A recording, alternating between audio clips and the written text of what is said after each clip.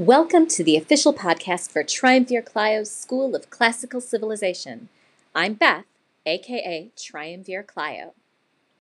Hello again, welcome back. I hope you're well. I hope you're able to get vaccinated and boosted, and that you're still wearing your mask, still hanging in there, for me, at least at the time I'm writing this.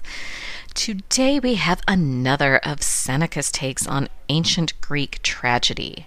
Troades, or The Trojan Women, is based on a couple of Euripides' plays, The Trojan Women and Hecuba. And as with the previous tragedies by Seneca, we'll see that he is once again using the form as a way to teach about Stoicism and how one should behave by showing how one should not behave. The basics should sound familiar from when we covered the Euripidean source material. I wrote that, and I was sure I'd be able to pronounce it today, and yet I was wrong. Anyway, the play is set outside of Troy, obviously, after the city has fallen, both literally and figuratively, to the Greeks. On the Greek side, we have Agamemnon, who you should remember from a lot of past episodes. Pyrrhus, the son of Achilles, who we have seen in other places by his other name, Neoptolemus, but in this play he's called Pyrrhus. And Ulysses, or Odysseus if you're Greek. This side also has a prophet named Calchas and a messenger named Talthybius. On the Trojan side, we have Astyanax, that sweet little son of Hector and Andromache, Hecuba, the fallen queen of Troy, Andromache, of course, and Helen, obviously. Polyxena, one of Troy's princesses, appears if the play is staged, but she has no lines, so if this was really just a literary work, then she's not there physically at all. Anyway, so she's a non-speaking role if it's staged. There are a handful of speaking but unnamed messenger types, and of course a chorus of the titular Trojan women.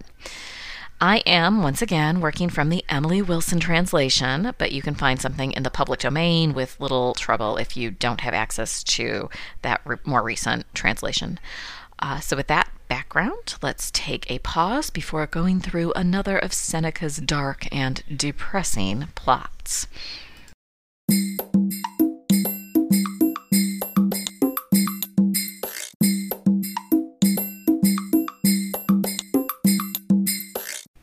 The play opens with Hecuba asking a lot of questions about power, about fate, about hubris, and mourning the fall of Troy and all of the death that it has wrought.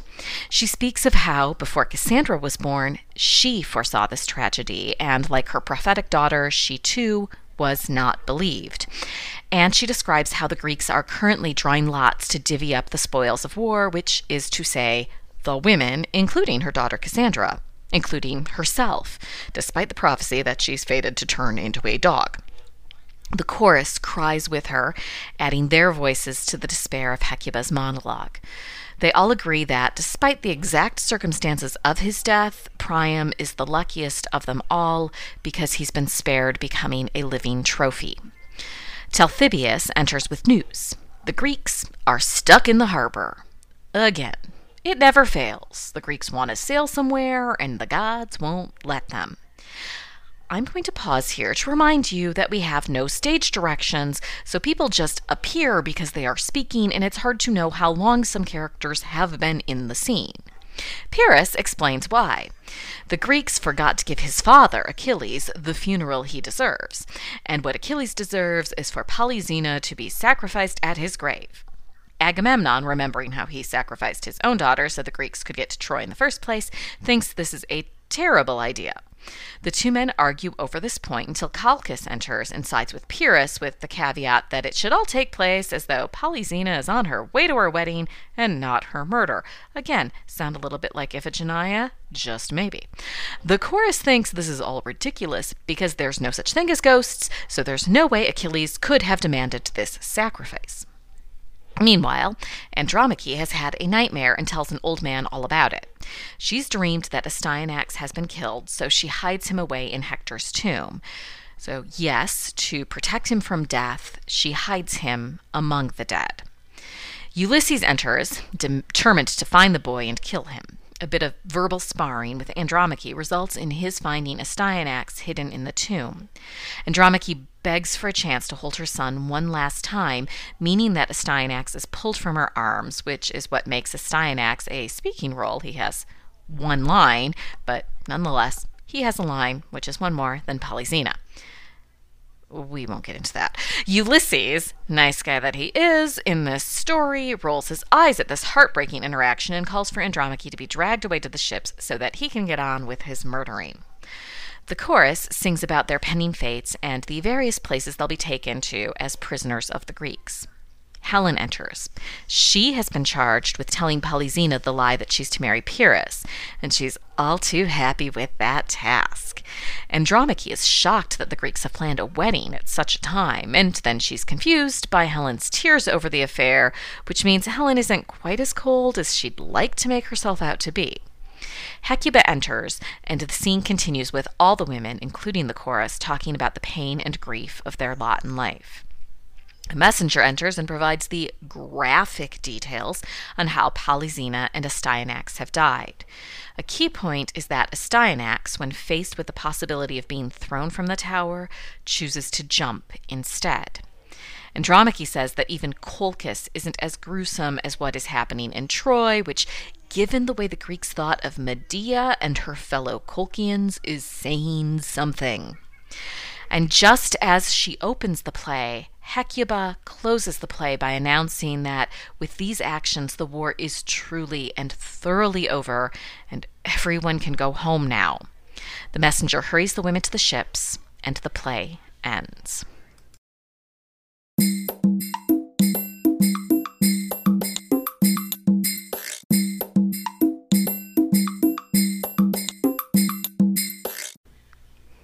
If we look at this play as a literary work, which maybe it was always supposed to be, it has excellent parallelism. Astyanax and Polyxena, Andromache and Hecuba, Pyrrhus and Ulysses, they align through the two stories that are being told in this play, that of the murder of Astyanax and that of the murder of Polyxena. Structurally, this play is magnificent.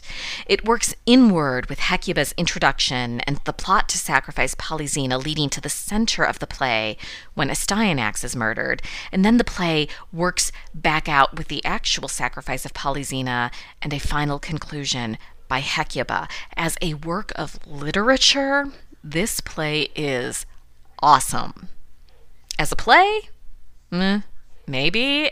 It's received mixed reviews over the centuries. Some people love it. Some people, well, I don't know that people necessarily hate it, but it lacks the, shall we say, soul of its source material. Euripides' women are so much more developed than Seneca's. Now, there are two reasons that I can see for this. One is that Seneca's plays have a purpose, right? They are educational treatises on why everyone should be a Stoic, or more specifically, on why Nero should behave better. He's not necessarily trying to tell us the myth. He's using the myth as a morality tale. And the moral is that if you follow Stoic philosophy, you won't get all the gore and bloodshed. But most of the people in the plays don't follow Stoic philosophy, so gore and bloodshed there is. The other reason I can see for this flattening of characters that we find in Seneca is due to the nature of popular Roman theater. The Greeks had big festivals where tragedies were performed. The Romans didn't. They had bread and circuses, chariot races, gladiatorial games. And when it came to the plays that were regularly performed, they were the comedies. And what do we know about Roman comedies? They were full of flat, stock characters. Now, Seneca's characters don't necessarily fit into the tropes we see in Roman comedies. Again, he's tackling mythology, which Roman comedy really didn't do. But what we do still see is that flattening of characters to their base parts, which is what stock characters are. So again, as literature, this play is beautifully poetic and magnificently structured. It's gorgeous. As philosophy, it gets its point across just read Agamemnon's monologue again. But as a play to be performed, it's lacking. It's flat. So what do you think of Seneca's Troades? Pop over to the blog and share. It's at triumvirclio.school.blog. That's in the show notes, of course. The link to my Patreon is there too, should you feel so inclined. In the next episode, we'll cover Book 8 of the Aeneid. Talk to you then. You can join the discussion of this and everything covered in this podcast by following the link in my show notes. And if you're enjoying what you've heard so far, please consider supporting the show with a monthly donation of your choosing, just like public radio. And please also consider giving a 5-star review on your podcatcher of choice so that more people can discover the fun that is Triumvir Clio's School of Classical Civilization.